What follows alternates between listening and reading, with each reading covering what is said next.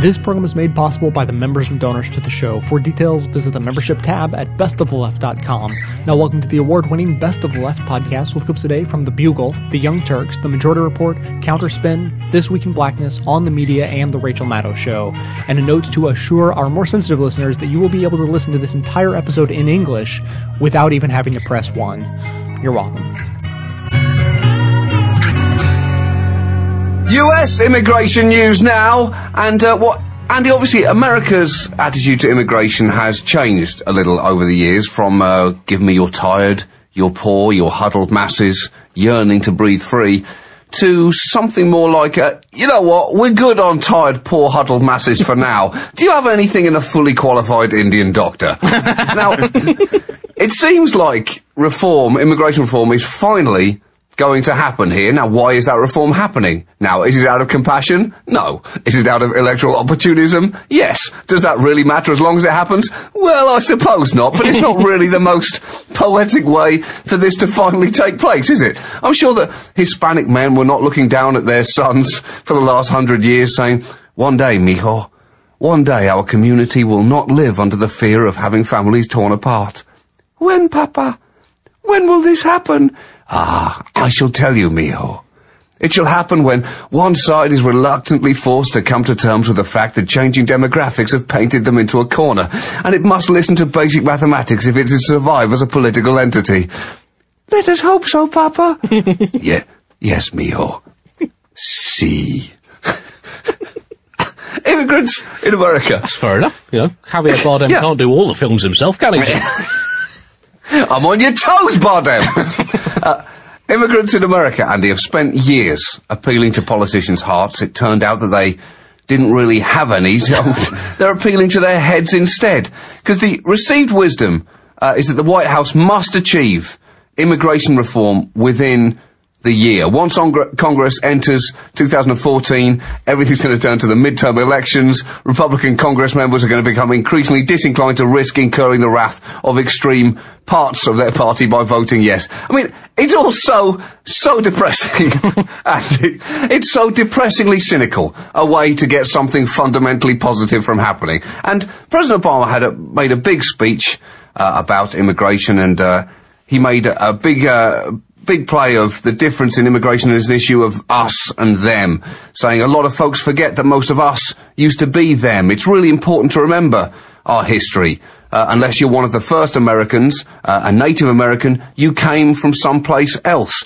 And it's a nice sentiment, Andy. Name-checked Irish, Germans, Scandinavians, Poles, Russians, Italians, people in the West Indies, talked about the huddled masses coming through Ellis Island, and it's a nice sentiment, and he's not wrong, but it's a bit rich coming from someone who has deported more people than any other US president, Andy. The Obama administration deported an average of 12,000 more people per month than President Bush did. So I'm glad he's coming around, Andy, but let's not claim that this is the king of compassionate immigration here. Well, it's good to hear that it's an emotive subject in America, as well as here. Traditionally, of course, both sides of the Atlantic, the political snooker ball swung round and round ahead of the politicians and then smashed into the electorate's eye sockets. And both sides, you get people bleating like three-legged sheep on a snowboard about this kind of supposed wave of immigrants coming over to steal the culture that we'd previously stolen from them, and panic generally spreading through the nation like a hedgehog under a steamroller. So I think it's time that we both grew up as a nation, John. Growing up really fucking sucks. I've got too much stuff. I don't make enough. And soon I'm gonna turn to dust. I'm gonna turn to dust.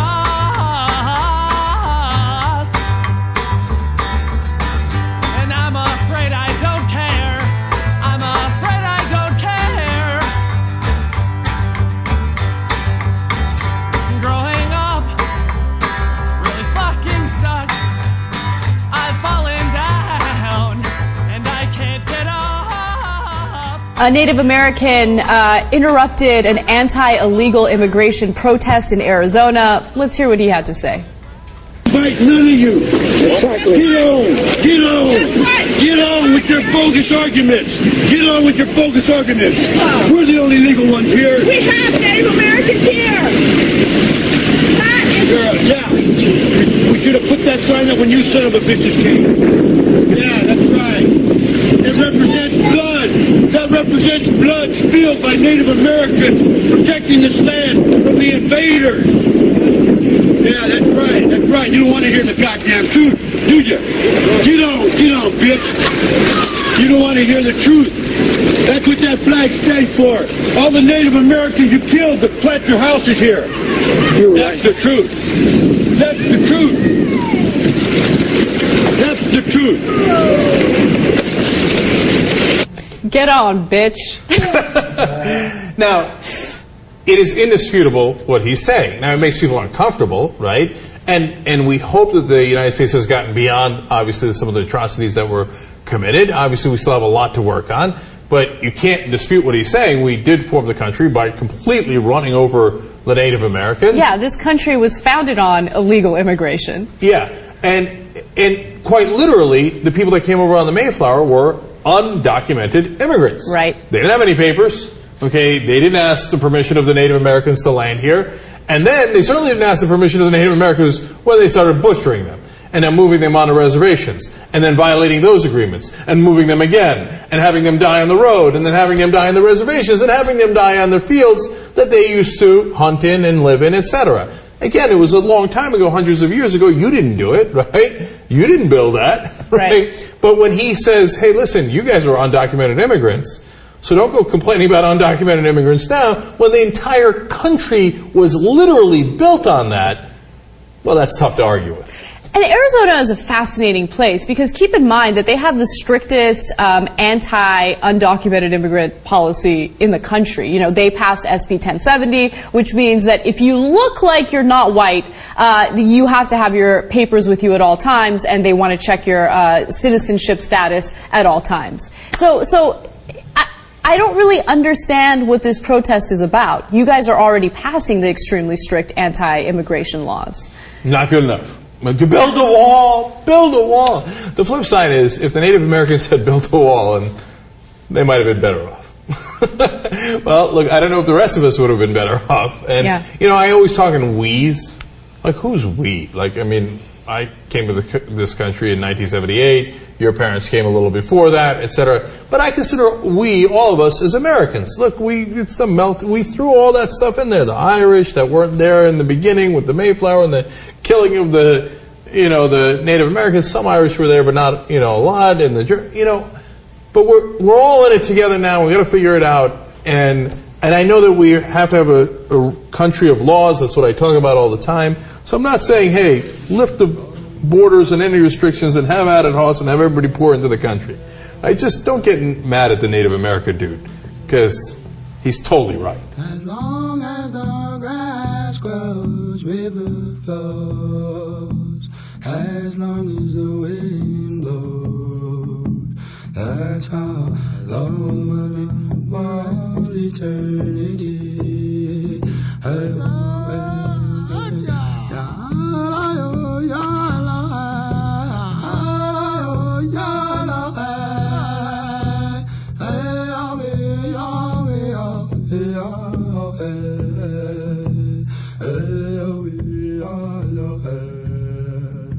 As Republicans prepare for this immigration battle, you know that when they were at their retreat a couple of weeks ago on that former slave plantation, they were advised to stop talking about rape.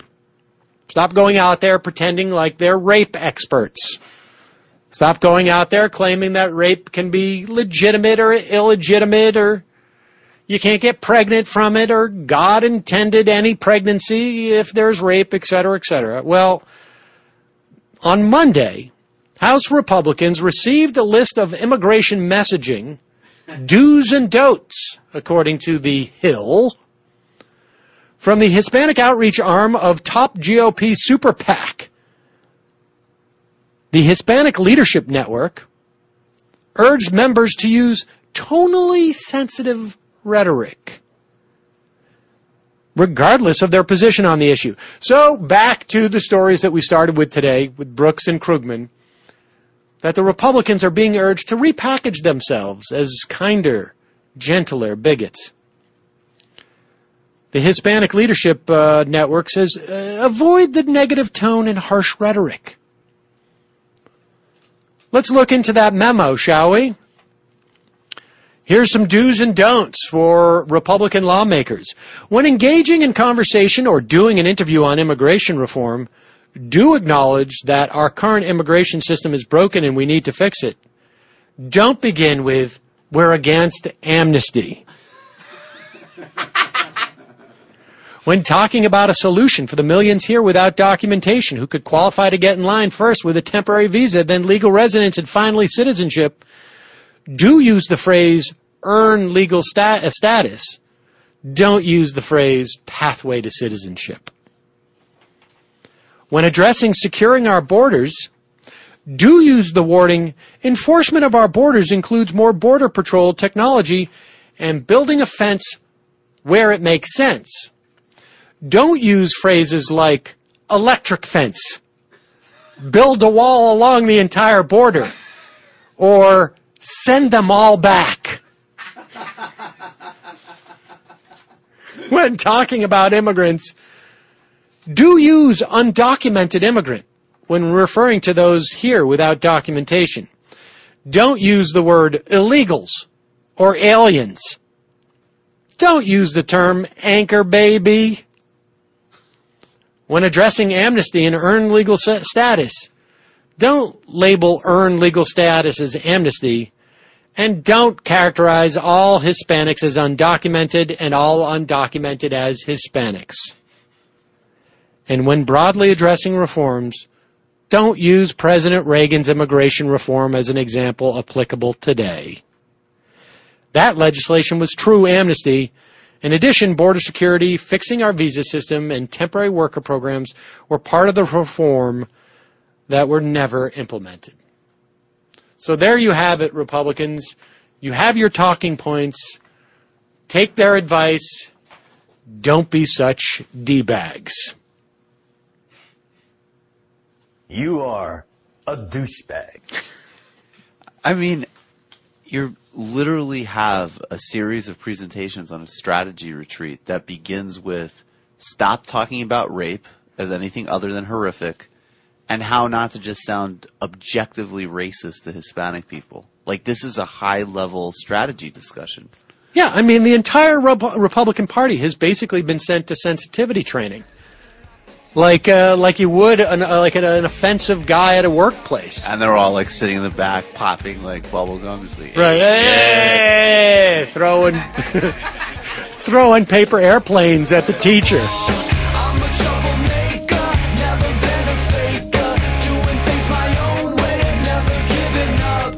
I'm a troublemaker, not a double taker. How would you like to be able to read books and periodicals without the need for tree-killing paper, the actual ability to read, or having to pay a giant corporation for the pleasure? I sure would, but I don't think that exists. 2 out of 3 ain't bad, though, because Audible, an Amazon company, is just such a giant corporation that can make these other wishes a reality. By signing up at audiblepodcast.com/best, you'll receive a free audiobook of your choice, yours to keep even if you cancel within the 14-day free trial. That's audiblepodcast.com/best to take something for nothing from a company who obviously didn't write the copy for this advertisement. In a biatch, having 7 kids, giving up and growing old and hoping there's a God. Roger Ailes also has a brilliant plan. He would like to get Latinos to watch Fox News Channel and vote Republican. Now, of course, he's fair and balanced, and he doesn't really care about the Republican Party. That's not a concern of his, except for when he said, first of all, to appeal to Latinos, he says, the contributions being made by Latinos are extraordinary. And we need to talk about that. First of all, I love that that just dawned on him. Like, oh, right, Latinos, we need to talk about their accomplishments. Well, if they were so extraordinary, why didn't you notice that earlier? Oh, perhaps because you were busy demonizing them. Oh, all of a sudden, you lose an election because of Latino voters, and you realize, their contributions have been extraordinary. Did you know that? Oh, I didn't, Roger. Thanks for setting me straight on that. All right. Now, he says the Republican Party is the right place for Latinos. He says the fact is we have a lot of Republicans have a lot more opportunity for Latinos. And that's what I was getting to earlier. Look at that quote. The fact is we have a lot, I mean Republicans have a lot more opportunity for Latinos. What happened? I thought you weren't necessarily Republican. I thought you were fair and balanced. I thought your news station didn't have a perspective. Oh, go. Look, he's changing the whole strategy of Fox News to help the Republican Party. The Republican Party cannot win without Latinos. How many Latinos does he have in his audience? Not very many. Does he think he's going to build his audience by bringing in Latinos? If he does, I think he's a very smart guy overall. Well, I'm going to have to knock him down a notch if he thinks he's really going to get a lot of Latino voters, a Latino audience at Fox News. No, he's doing it to help the Republican Party because that's the whole point of Fox News. So, now, he explains why the reach out, though, to the Latinos can work. He said, I love this one. He says, if I'm going to risk my life to run over the fence to get into America, I want to win. I think Fox News will articulate that. That's awesome. All of a sudden, Latinos are winners. Before they were illegals. Now they're winners. Well, look, man, you ran over that fence brilliantly. That was very quick and you got here. Fox News are winners. You guys are winners. That's it. We got a match. Who's buying this? All right, he continues. Latino audience is essentially a traditional audience, and we'll go to Fox News for traditional American values. In other words, well, we think they're religious. I mean, we never bothered to check before, but it turns out that's the case. We're kind of religious, except for, of course, when Fox is showing all the skin on our sister network. But anyway, that's what we would pretend for to get the folks at home to watch us. So I think we're going to get to.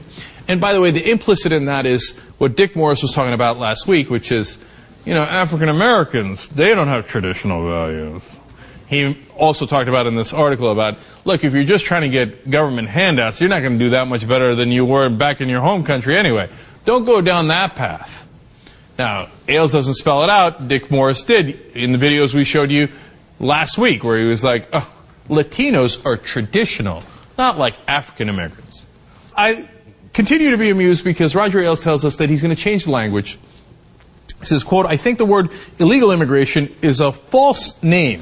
You're talking about two separate issues. One is sovereignty. The media trying to make America feel guilty because we want borders. That, to me, is complete bullshit. So, say, well, look, I'm not actually going to change my opinion. I'm just going to change the words. Now I'm going to call it sovereignty. And I have a sovereignty, and I don't want you to come into the country. Don't get me wrong. I got no interest in you, right? But I'm going to change the words, and I'm no longer going to call you an illegal immigrant because that apparently doesn't play well with you guys, and we need your votes. Well, that seems so genuine. And when Sean Hannity, is one of his top hosts, is asked about that, he said, quote, I've used illegals all these years I've been on TV. I don't see it as an offensive term. In other words, I'm going to go ahead and continue doing that. But he won't. Sean Hannity does whatever the hell Roger Ailes tells him to do. Illegals will be phased out of Fox News Channel, that word. They'll give it another word. And, by the way, it goes to the strength of Latino voters. I remember when many, many, many years ago, a guy named Roberto Lovato came on the Young Turks and said, you shouldn't call them illegal immigrants, you should call them undocumented immigrants. And at the time, that was like, whoa, that's pretty out there, man. Come on, they're bringing, look, come on, I don't know. It's Roberto, you're crazy. Now, Roberto has won, at least on that count, so much that Roger Ailes, who runs Fox News, is saying, did I say illegal? I didn't mean illegal. I mean, fine, you voted 71% for Obama. Fine, undocumented. You win, undocumented. Of course, the question is, will they actually change any of the laws, any of their actual policy? And that's a much more open question. All right, Jesus Godoy, a resident, a Latin American correspondent. Okay, has this worked? Are you now considering watching Fox News? You know what? If they do a Fox News in Spanish, a real one, this fucking country's in trouble. Oh, you think so? Oh, are you kidding me? Uh-huh. If they do the same amount of, like, propaganda and everything to the Latinos, like, ugh, you are asking for trouble still. Ah, interesting. Because I just feel they could be, like Spanish, like Latin American, like, news. They're conservative as it is sometimes. Right. So if you add the propaganda machine to that, Like, oof. So you're saying they got a shot? I definitely think they do, yeah. Oh, that's interesting. That's an interesting take on it. They already have Fox News Latino. They've had it since 2010. Now, it's no big deal as a website, right? But who knows? I mean, if they do on cable, Fox News de Ocho. You know? Look, propaganda is a powerful, powerful thing. Look at what they do overall with the country. There was a smile on your lips, something you can't deny, waiting for me to taste it. There is a kiss on your shoulder, I've seen it there for a while, I'll take it in my arms tonight.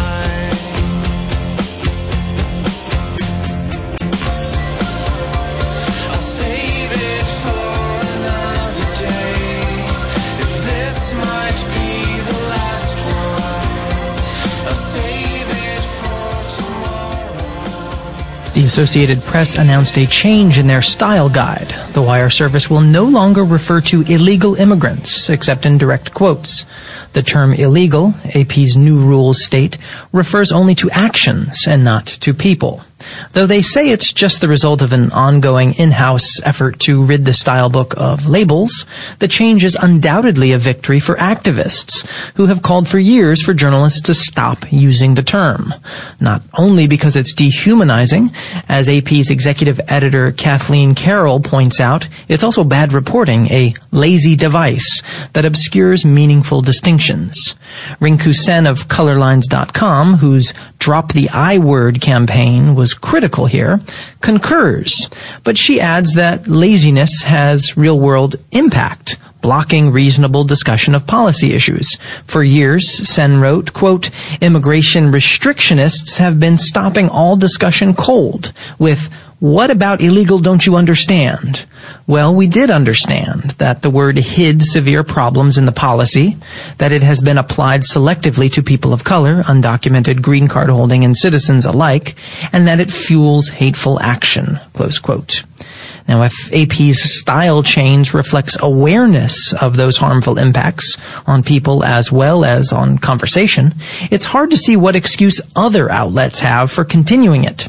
The New York Times, for its part, reacted strangely, with public editor Margaret Sullivan telling readers the paper plans to make changes, but, quote, the Times' changes will probably be more incremental, close quote. Once you've acknowledged that something's the right thing to do, it's hard to see why you'd want to do it slowly. But if AP's move shows the times are changing, maybe the times can change too. Some writers and critics who prophesize with your pen, and keep your eyes wide, the chance won't come again. And don't speak too soon, for the wheel's still in spin. And there's no telling who that it's naming was the loser, now will be later to win, for the times they are a-changing.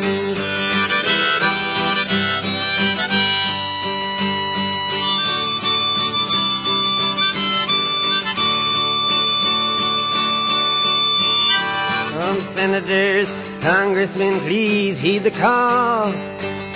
Don't stand in the doorway, don't block up the hall. I'm gonna give it a chance, because maybe it's magical. Maybe they're gonna say something that I didn't know. You ever consider that, Dasha? Do you ever consider that Fox News might be enlightening us in ways that we just never really considered? I watch Fox News. I stream Fox News often for that purpose, just to hope that that is true. And they groundbreaking move. The Associated Press, the largest news gathering outlet in the world, will no longer use the term illegal immigrant. That is out. No longer illegal immigrant. They'll now use the phrase undocumented Democrat. That is the new undocumented Democrat. That is 100% right. There's a reason why he's going off air. The AP says in their stylist handbook. In the style book? Yeah, so when it's time to write up a story about an illegal immigrant, you cannot call them an illegal immigrant, because an illegal immigrant is something they do, it doesn't describe them. Yeah, you can't use illegal immigrant or illegal to describe a person. Instead, you could use illegal to describe an action such as they are living in the country illegally. This Did you know you also can't use undocumented? You can't use undocumented because undocumented, let's see, despite ardent support from some quarters, it is not precise. A person may have plenty of documents, just not the ones required for legal residence. Well, that's the problem. The plot thickens. That's the problem for our president because he refers to them as undocumented. Right. Well, it's going to be a problem for a lot of people. Come on, when you're, there's another term too that people use. What's the other way? Illegal alien. Illegal alien. I don't know. That sounds worse to me. Right. I don't think they use that. I mean, they're trying to phase out illegal alien, but to me, it blows me away because that's how you describe somebody who comes here illegally. Right. I don't understand why people are trying to carve up those two words. The reason, Brian, the Associated Press in their style book says don't use illegal alien, illegal immigrant, illegal anything, is this is just the AP's little way of doing some cheerleading, trying to push immigration reform in Congress. Now, what's interesting is Liberal agenda and AP. Liberal AP format agenda. The plan is what now? It's a plan. Liberal AP format. We're doing with the how? Liberal AP format agenda. So the AP style book is trying to trick society? Yeah, well, it's just moving forward. It's not tricking anyone. It's just lending support to a particular belief system, which is the liberal belief system. I think that there may be a case here to be made for, the sort of, a proto-bigot style book that Fox News often subscribes to. What style book are they pulling from? Well, I don't know. But now, there's a plan. There's a liberal plot within the media to push something as opposed to just acknowledging that, it actually is problematic. Like, you're calling people aren't illegal. People do illegal things. That's actually just a really reasonable statement. It's not really that deep or somehow that liberal. It's just not being an active dick. I would even argue that the AP's argument against using, or the AP's argument for phasing out illegal immigrant wasn't a matter of necessarily an ideological thing, but it was just inaccurate. Like, it was a grammatically incorrect and an inaccurate statement. And so for precision reasons, they changed it. Yeah, sounds like a liberal trying to talk away the liberal agenda, using words on top of words to confuse the American public. Shut up, Aaron. Who may not like the term, actually admitted last week that, you know what, illegal immigrants, that's what they are. Listen. I don't really get caught up in the vocabulary wars. They are immigrants who are here illegally. That's an illegal immigrant. They are immigrants who are here without documents. That's an undocumented immigrant. Listen. Well, see, I think to a certain degree she's right. This is a huge issue, and to get caught up in the vernacular or whether or not you're calling them one thing or another, no, let's just get down to business. And actually, it's kind of a thing when the way you refer to people, words actually matter, and when you describe people in a certain way and you kind of take away their humanity, it's a little bit of a thing. It's not really just something, let's throw it away. Like, yeah, it's okay. Someone can have done something that is in fact not a part of our laws. They did something that is illegal within the states of America. Fine. But there is a way to handle and discuss things. We are a country of words and expression and all types of things. Cause I know for a fact that words all of a sudden matter when we're talking about patriotism. Yeah. Words matter a lot. Yeah. Well, Fox News can't actually go. These folks can't actually say that. Why are we trying to? We don't consider these guys humans, so why do we have to use human terms for them? Now, if they want to really get froggy and they push back on the concept of undocumented, I could at least see the argument there. It's like, well, because the argument against it is that, it's like, well, they might have tons of documents, just not the right ones. It was okay, well then, for this, then they are undocumented for this particular situation. Hence, you can be, they could be argued, as undocumented, immigrants here. And so you could make that argument, even though you could also then make the counter argument that, well, what if they do have the documents for it, but then it expired? So then they're expired, undocumented immigrants? Like, you just like keep doing that, or do you just say that these people just they don't have the paperwork in order? Like, in order to forcing people to be to treat other people like humans seems to be a problem. A lot of energy is required. thinking Just be words. human. Why don't we just act like they're human for a moment? Why don't we just act, because if we act like they're human, then all of a sudden we might have a harder time dealing with all this stuff. Well, yes. And depending on what your point of view is, fine. But let's just get something done or work towards some sort of a solution here instead of talking about what we're actually going to call it. Actually, do you guys realize that this is not something that was being discussed in Congress at the moment? This was a part of the AP style guide. So you guys are actually making a news story about it specifically because you're mad about it. And now you're saying that this is somehow clouding the issue, whereas that it's not like the Congress didn't come together to do this. Just a Google Drive document that became an official document somewhere, and it's a thing now because you guys made it a thing. So you have to call them something in the That's interim. right. As you talk about immigration reform, call whatever you want. But they were just saying that. Wait, if you call them whatever you want, then why do you guys care? Listen. I think the idea of calling them illegal immigrants. I don't understand why we can't just say that. Why can't we just call? But you know what? I mean, whatever. Call them whatever you want. But I should be able to call them illegal immigrant. But call them what you want. I want to be able to do this.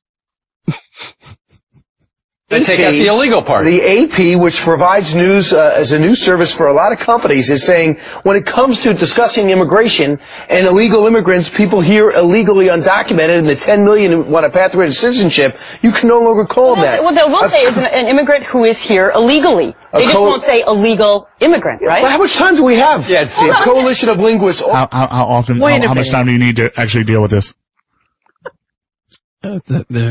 There's a thing. How much? I like how Fox and Friends has made it a big segment to discuss humanizing a group of people.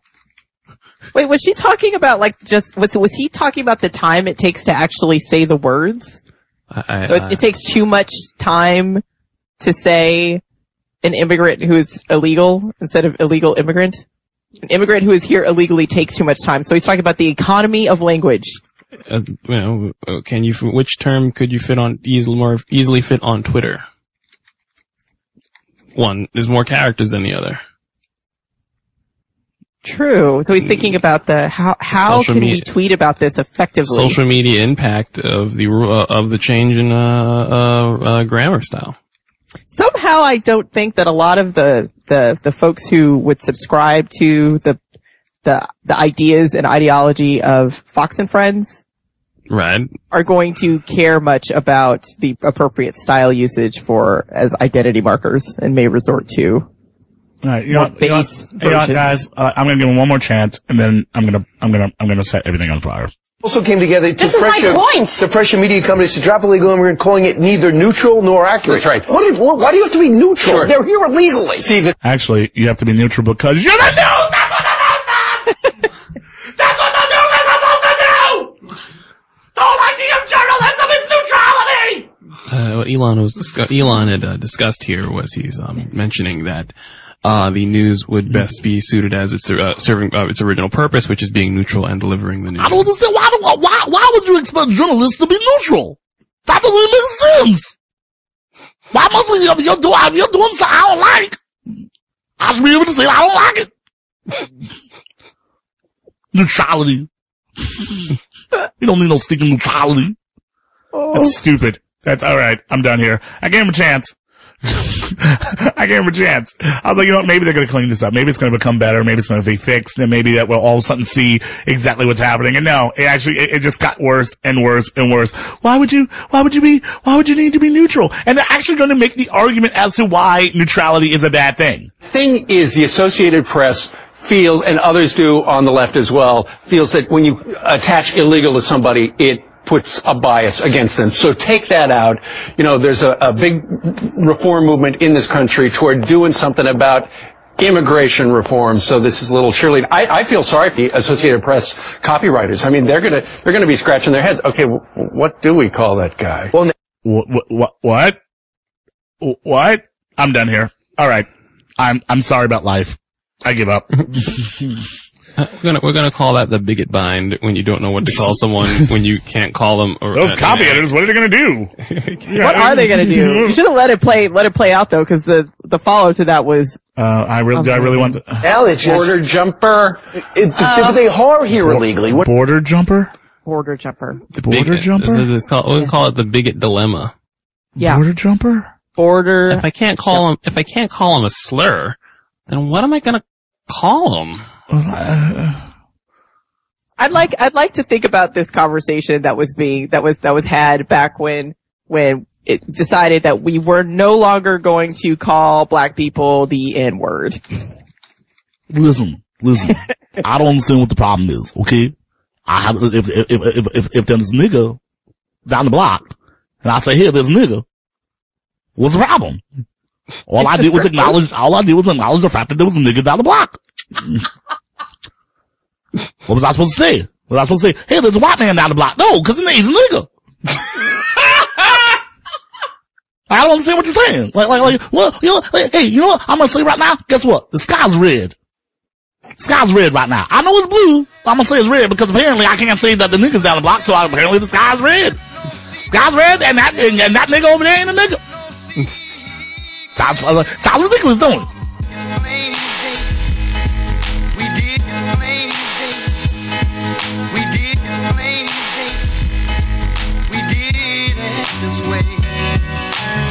Here at Best of the Left, supporting the good works of others is our entire reason for existence. Since the beginning of 2006, I've been making this show to highlight what I consider to be some of the best of the truly liberal media. Now I'm working on several ways to promote the best progressive activism around.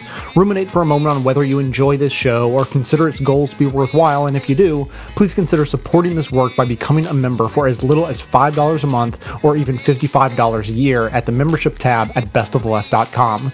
It's the donations of members that allow the show to continue and continue to improve. Thanks so much for your support.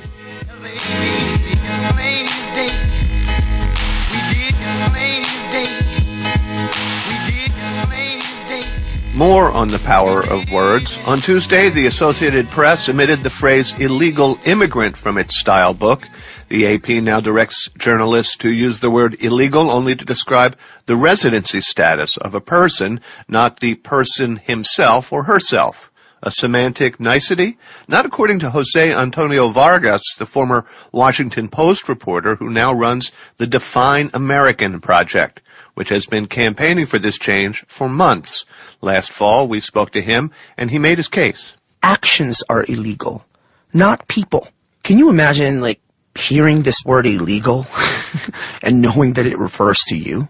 What that does to somebody? This week, we spoke with AP editor Tom Kent, who explained that the change is part of a larger decision to try to eliminate labels from the style guide. It's not just about illegal and illegal immigrant. We like to put the focus on action, what people are doing or the condition they find themselves in. The AP used to say the wheelchair-bound attorney. Now we say the attorney who uses a wheelchair. We used to say a schizophrenic. Now we say Smith who has been diagnosed with schizophrenia. It's the same thing with illegal immigrant. So we say Smith who is in the country illegally. We're still maintaining the concept of illegality, but we're just using the word in, we think, a more appropriate place rather than as a label at the head of the name. When I talked to Jose Antonio Vargas last fall, he proposed an alternate way to frame the issue, and he said simply to replace the word illegal with undocumented. But that's a no-go as well with the AP. Why? We talked about undocumented, but to us it's vague. What does it mean?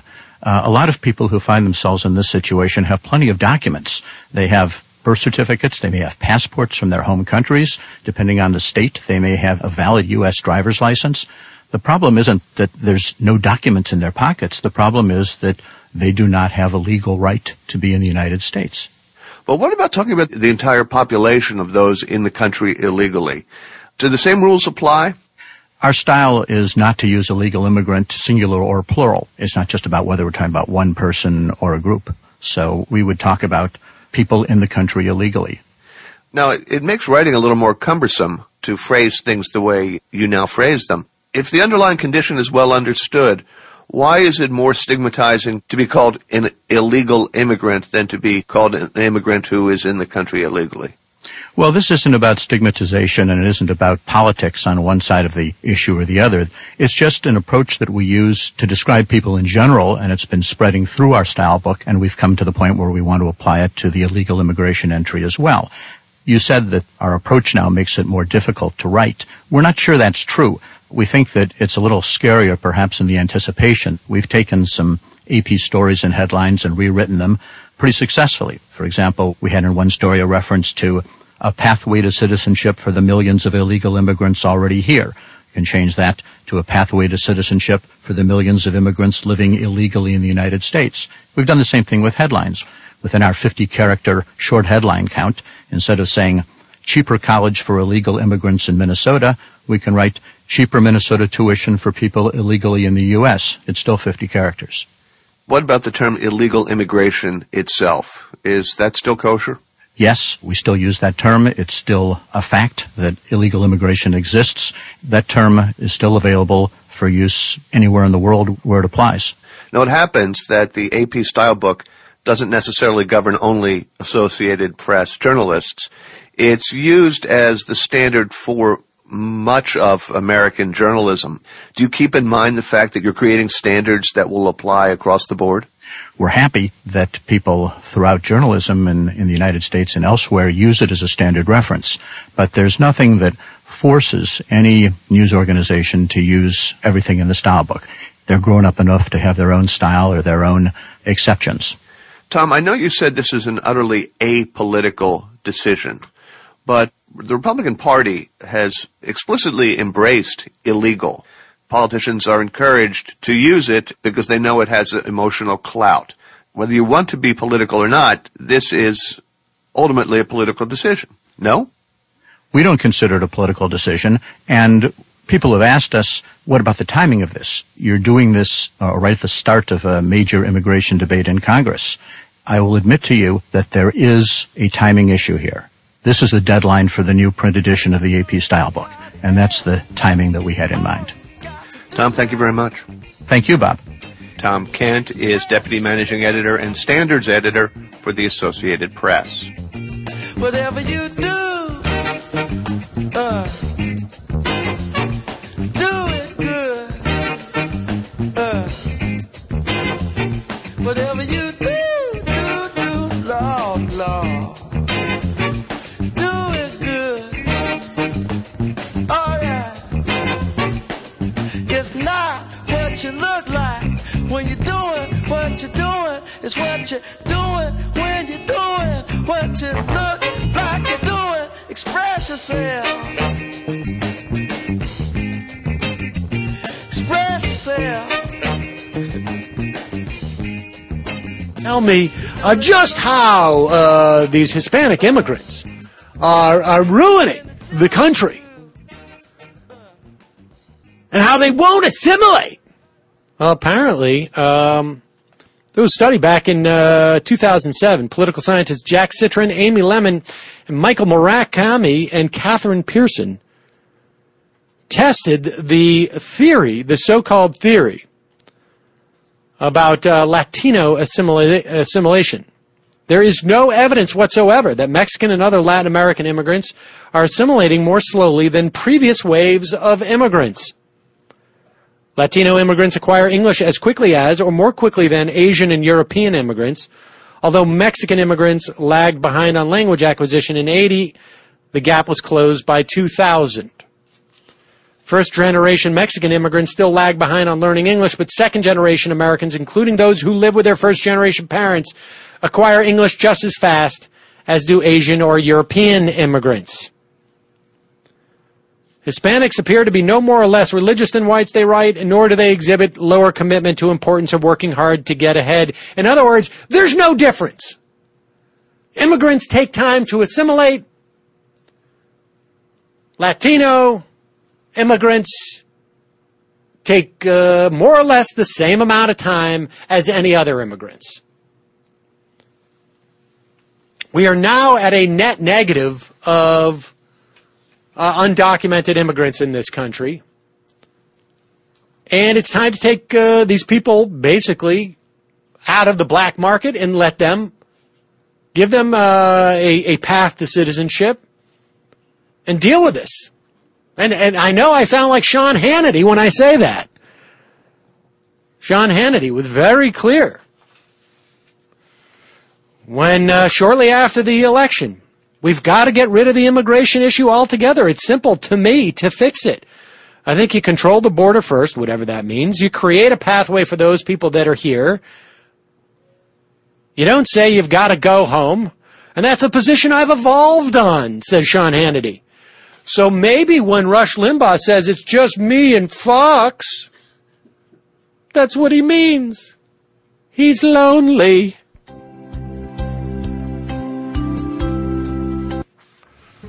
He's lonely.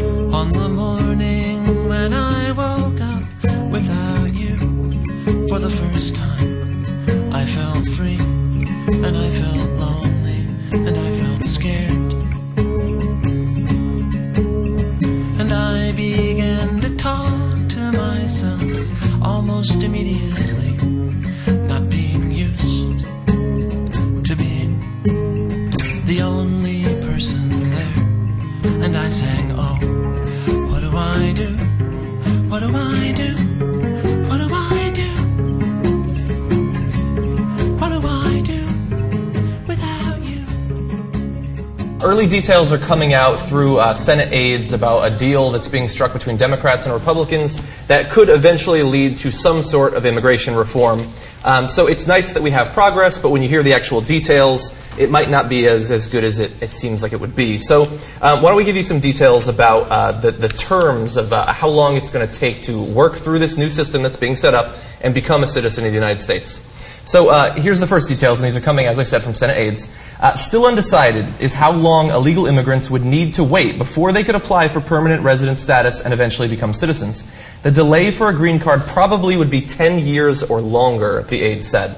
And then, so that I think is bad enough, but then the additional details are even worse. Once granted probationary legal status, immigrants would be allowed to work, but would be barred from receiving federal public benefits, including food stamps, family cash assistance, Medicaid, and unemployment insurance.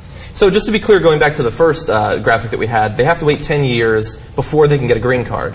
And then once you have the green card, you have to wait 5 years before becoming a citizen. Yeah, so that's a pretty long period of time. So to further clarify what John is saying, an immigrant would have to be in the United States, work for 10 years, pay taxes for 10 years, then apply for the green card, maybe wait an additional 5 years. Mm-hmm. And during that time, even though you're paying taxes into the system, you don't get, certain social programs. You don't get to get food stamps or any other program that would help you if you can't make ends meet. Even if you are already paying taxes. Exactly. To me, that's the most offensive part of this. Yeah. And there was also another part that calculated that if illegal immigrants follow this program, that the earliest that they would be able to gain citizenship would be 2030. Yeah. This is people who are here right now if this is passed and comes into effect in 2015. Yeah.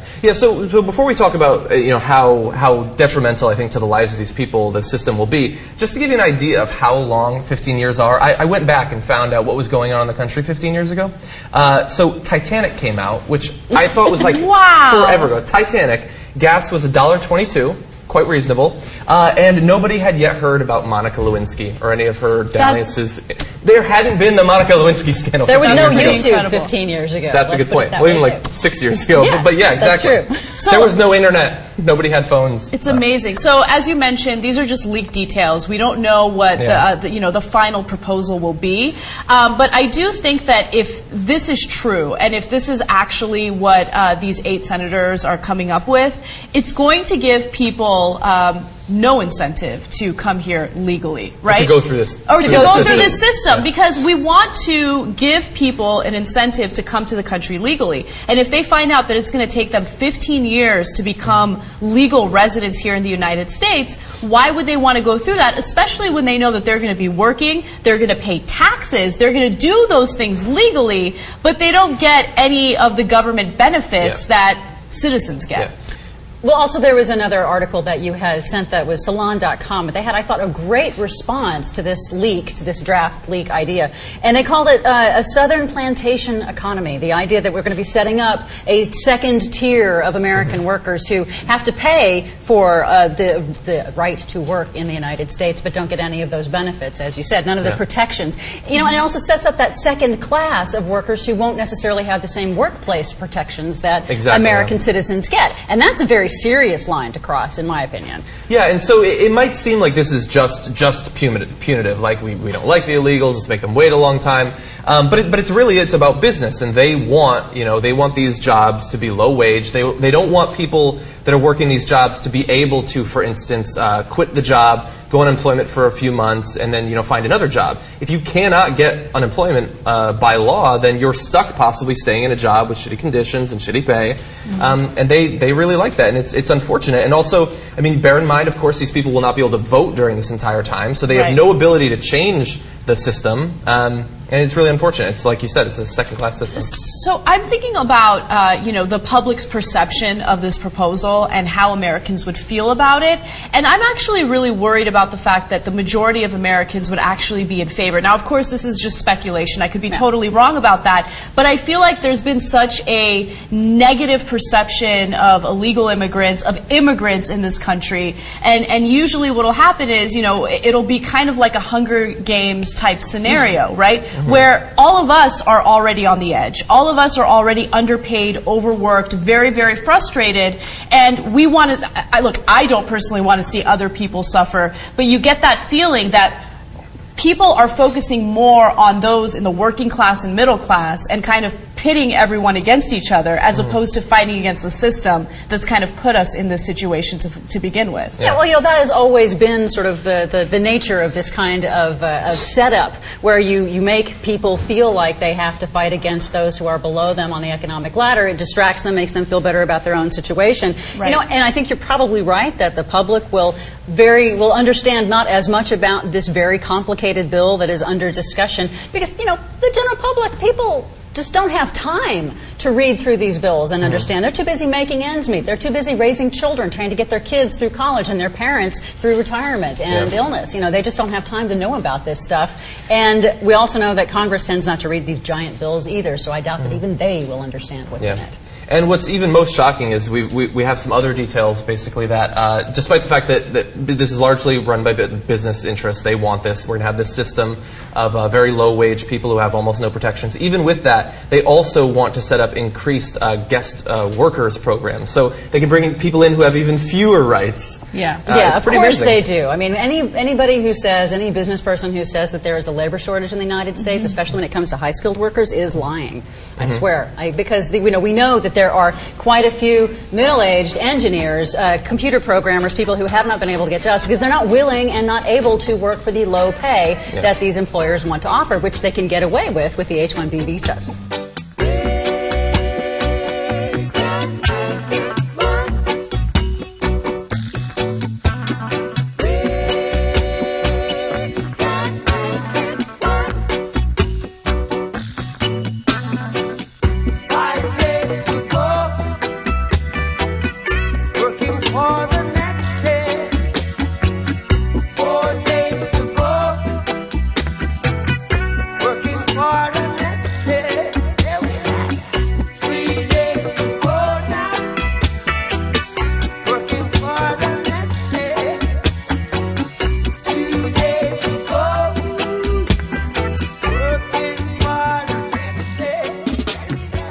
We all know that today we have an immigration system that's out of date and badly broken.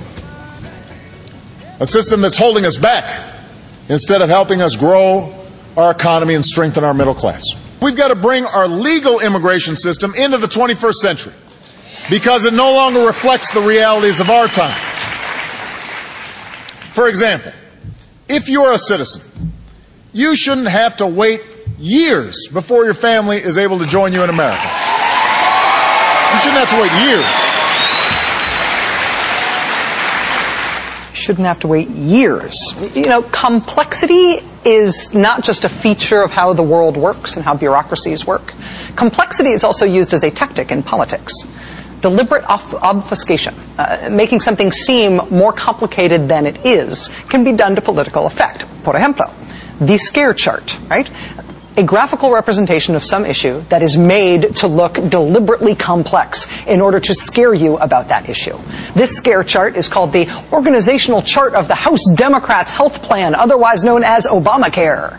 This was put together by House Republicans back in the health reform debate days. Look how complicated, isn't it awful? Let's add more boxes and lines to make it seem even worse and more alienating. When that version apparently was not scary enough, House Republicans later put out a second draft Look at this one, a second Obamacare scare chart with, 50% more rationing zones or something. Be afraid. Here's another scare chart. This is America's strategy, supposedly, for winning the war in Afghanistan. Any questions? This chart was not originally created for scare purposes, I don't think, but it was circulated to have that political effect once it was dug up. These are scare charts. And pro-immigration reform groups have used this same scare chart tactic. Look right here. This shows a map of the current legal path to immigration in this country. This is how you legally become a U.S. citizen if you're not one already.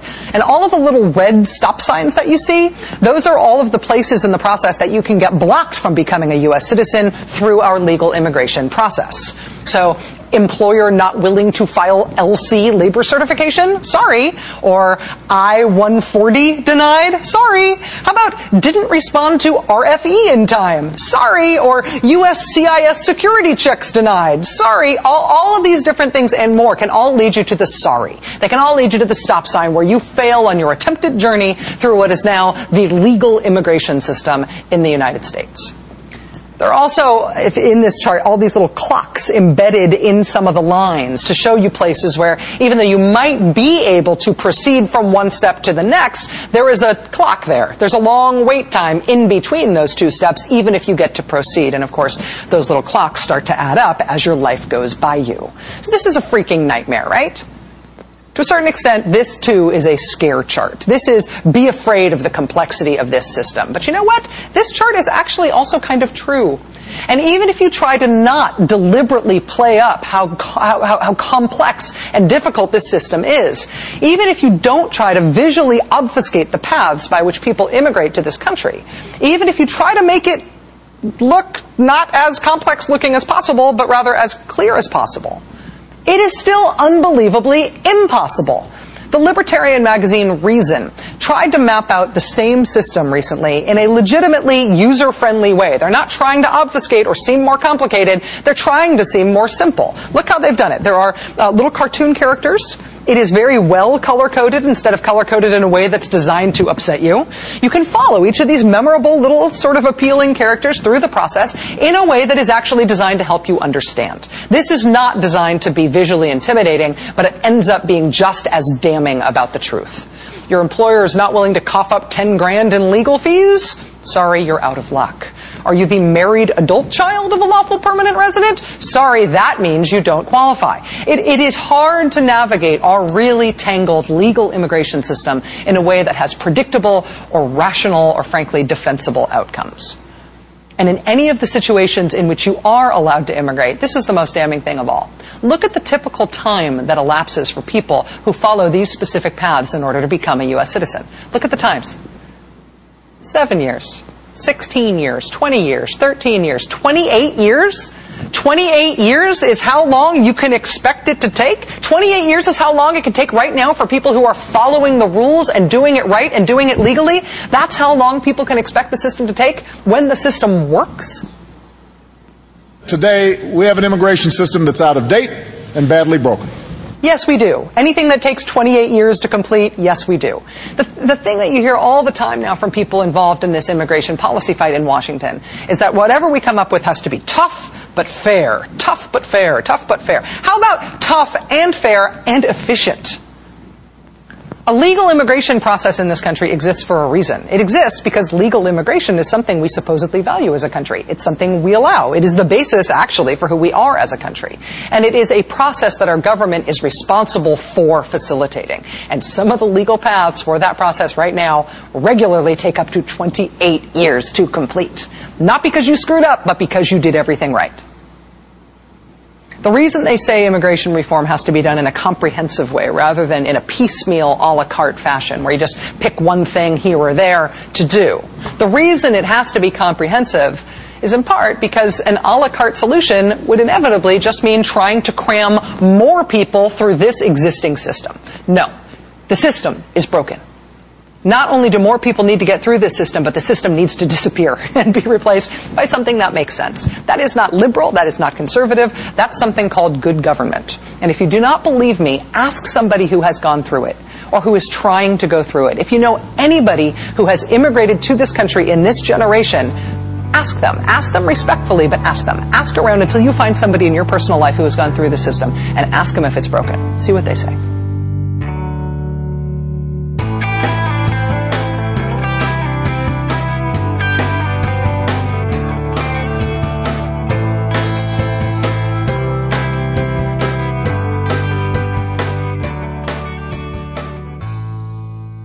Thanks for listening, everyone. Thanks to the volunteers who helped gather clips to make the show possible, and thanks to all those who called into the voicemail line. If you would like to leave a comment, question, or activist call to action yourself to be played on the show, the number to dial is 202-999-3991. So today I want to share just a couple of things with you, mostly without additional comment. I just want to share them with you because I think they go well to tie in today's episode on immigration, as well as the broader conversation about the Boston Marathon bombing that, of course, everyone is talking about from every possible angle.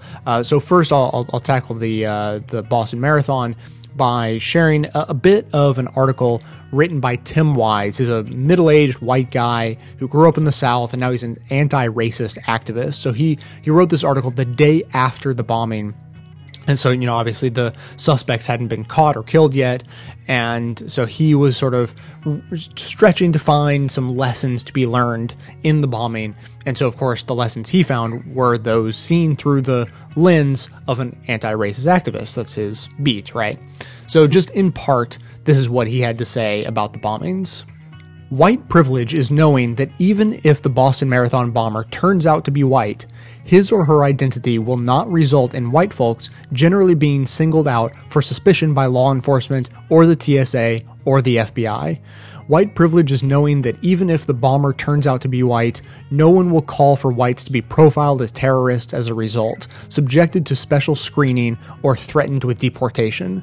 White privilege is knowing that if the bomber turns out to be white, he or she will be viewed as an exception to an otherwise non-white rule, an aberration, an anomaly, and that he or she will be able to join the ranks of pantheon of white people who engage in, or have plotted, politically motivated violence meant to terrorize and specifically to kill, but whose actions result in the assumption of absolutely nothing about white people generally, or white Christians in particular. Among these, and at this point he goes on to list 53 cases and links to 53 different cases of white terrorists. Secondly, today I want to share with you a few excerpts from an excellent Frontline, the PBS show Frontline episode. Actually, it's a classic from 1985. I was just turned on to this episode by my brother, who had seen it recently. He said I should check it out. And it's called A Class Divided.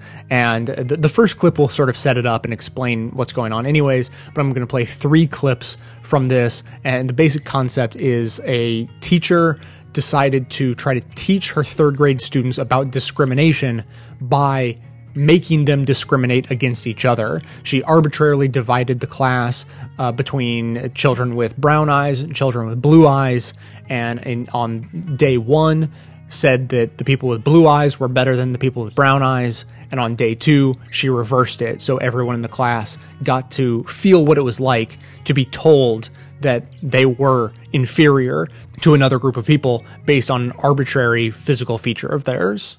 So, have a listen to this.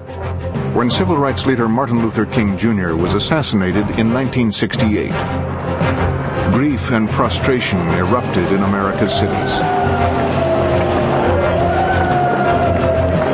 And far away in Iowa, one 3rd grade teacher knew she had to do something. The shooting of Martin Luther King could not just be talked about and explained away. There was no way to explain this to little 3rd graders in Riceville, Iowa. I knew that it was time to deal with this in a concrete way, not just talk about it, because we had talked about racism since the first day of school. This is a fact. Blue-eyed people are better than brown-eyed people. It was a daring experiment in prejudice. I watched wonderful, thoughtful children turn into nasty, vicious, discriminating little 3rd graders.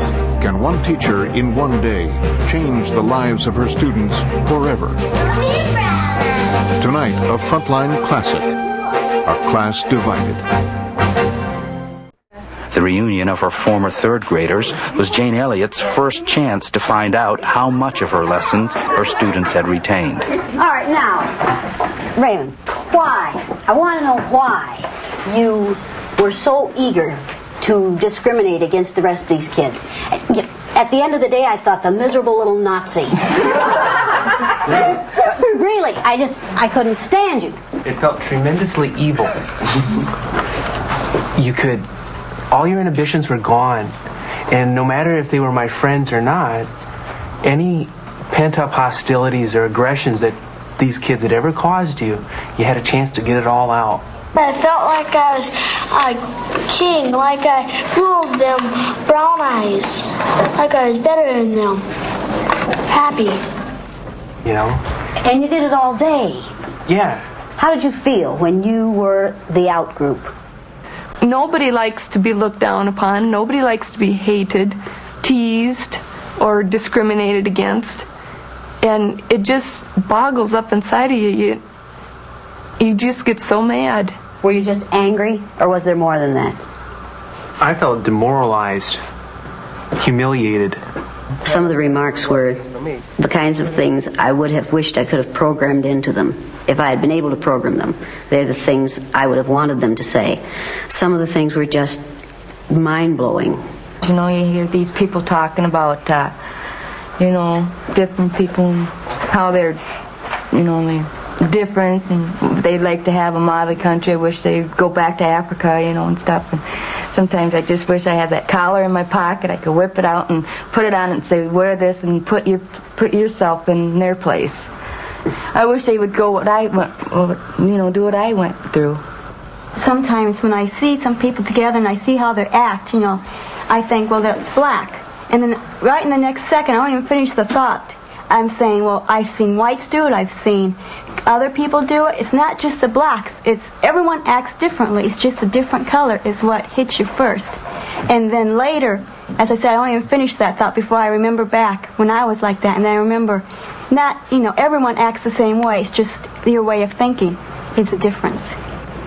If Jane Elliott's lesson in discrimination changed the way these young people feel about discrimination and racism, it also had a totally unexpected result. The second year I did this exercise, I gave little spelling tests, math tests, reading tests 2 weeks before the exercise, each day of the exercise and 2 weeks later. And almost without exception, the students' scores go up on the day they're on the top, down on the day they're on the bottom, and then maintain a higher level for the rest of the year after they've been through the exercise. We sent some of those tests to Stanford University, to the psychology department, and they did a sort of an informal review of them, and they said that what's happening here is kids' academic ability is being changed in a 24-hour period, and that isn't possible, but it's happening. Something very strange is happening to these children because suddenly they're finding out how really great they are, and they are responding to what they know now they are able to do. And it has happened consistently with third graders. It's the piece at the end there that I find the most interesting. The fact that test scores actually change along with the discrimination being felt by the children. And I have heard of this phenomenon for other age groups as well, so don't think it's just for kids. But the fact that a person, when they feel discrimination against them, when they are told that they will do worse, they actually do worse.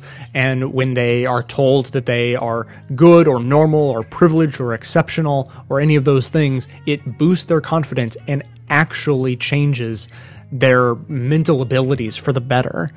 So obviously this can't be said for any individual, but in aggregate, for oppressed groups, keep in mind that they don't just feel the oppression and discrimination that they do because of how they are, but in large part it can be said that they are the way they are because of the oppression and discrimination they feel. So that's going to do it for today. Thanks to everyone for listening. If you're not already subscribed to hear every episode of the show, there are lots of ways to do it. Everything from the standard iTunes or RSS feeds to a variety of great apps for smartphones, including Stitcher, and even a Best of the Left app made specifically for the show for iPhone and Android. Thanks also and especially to those who support the show by becoming a member or making one-time donations. The show actually survives off of donations as little as $5 a month. It's really amazing.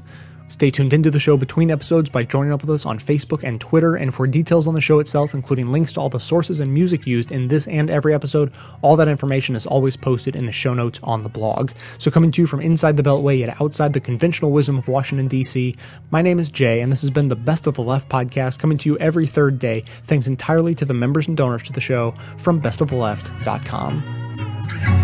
Fine lines now black and white, 'cause you took apart a picture that wasn't right. Pitch burning on a shining sheet, the only maker that you wanna meet. A dying man in a living room, whose shadow paces the floor.